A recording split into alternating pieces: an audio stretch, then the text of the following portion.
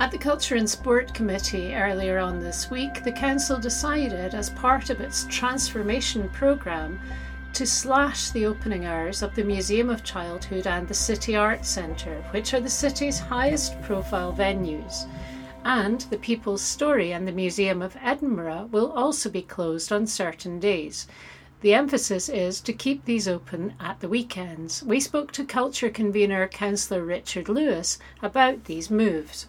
Councillor Lewis, you're in charge of what you've explained to me in the past is a very small culture budget, but it seems that that budget is no longer going to stretch to the museums which the city owns. What has the city done about closing the Museum of Childhood on a couple of days a week? With the combination of, as in common all parts of the council, the transformation programme means there's a reduction in staff numbers across the department, but equally there has been an increase in income targets. Now, it was felt, I felt very strongly at the time that we should be trying to keep all our venues at the moment open, and one of the suggestions was to reduce the overall days in which it's in operation, but extend towards weekend opening, which obviously wasn't the case before. So you'll see that a number of the venues now, Monday and Tuesday, are now closed, and there'll be a Wednesday to Sunday operation. And how much money is that going to save? In terms of the actual budget, I don't have the figures in front of me at the moment. How much money does the culture convener have to save then, in all? It's a combination in the culture and sport department, and it came out of the overall savings in corporate governance. So again, I can't say exactly what that was, but it was all part of the BOLD program and then part of the transformation budget. So it's come in over the last couple of years. And will there be any more cuts like this across other venues owned by the council?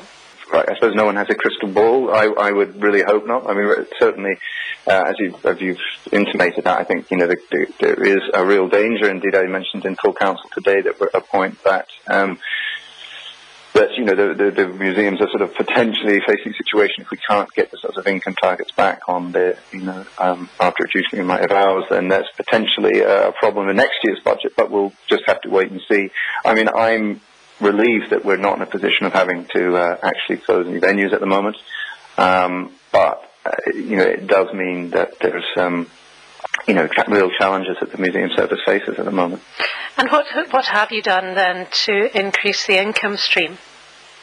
Well, the increase in income stream has probably seen museums like the Writers' Museums has been spending in there, likewise the Museum of Childhood and the Museum of Edinburgh, both in terms of just the visitors' experience, but also the shops and various other things. And I suppose it's hoped that by being open on both Saturdays and Sundays, which tend to be days of higher usage and higher football, that they'll therefore get more people through the doors and therefore better takings on the shops, etc. And the other matter which came up today at the council meeting was the closure, which has already happened, of Inverleith House at the Botanics. Can the council actually do anything to help there? I have very little faith that we'll be able to help in any way. We have no, my discretionary budget at the end of the year was about £6,000 this year. There is simply no, we obviously will have the meeting, we'll listen to what they have to say, but there is virtually no chance of anything happening there. I think it's just being absolutely honest. It's not a building we own. I suppose the difference here, they're, as I've already said in the press, they are an organisation whose fundamental duty is to horticulture and the botanical space and the gardens. The building itself isn't facing closure, so there's no comparison with, say, Customs House a couple of years back. The building itself will be still used, and of course it doesn't have a regular collection there as such. It was simply a space where visiting exhibitions could take place. So is there any good news today on the culture front in Edinburgh? Well, obviously I spoke today about the development which is taking place at Carlton Hill, which was launched yesterday.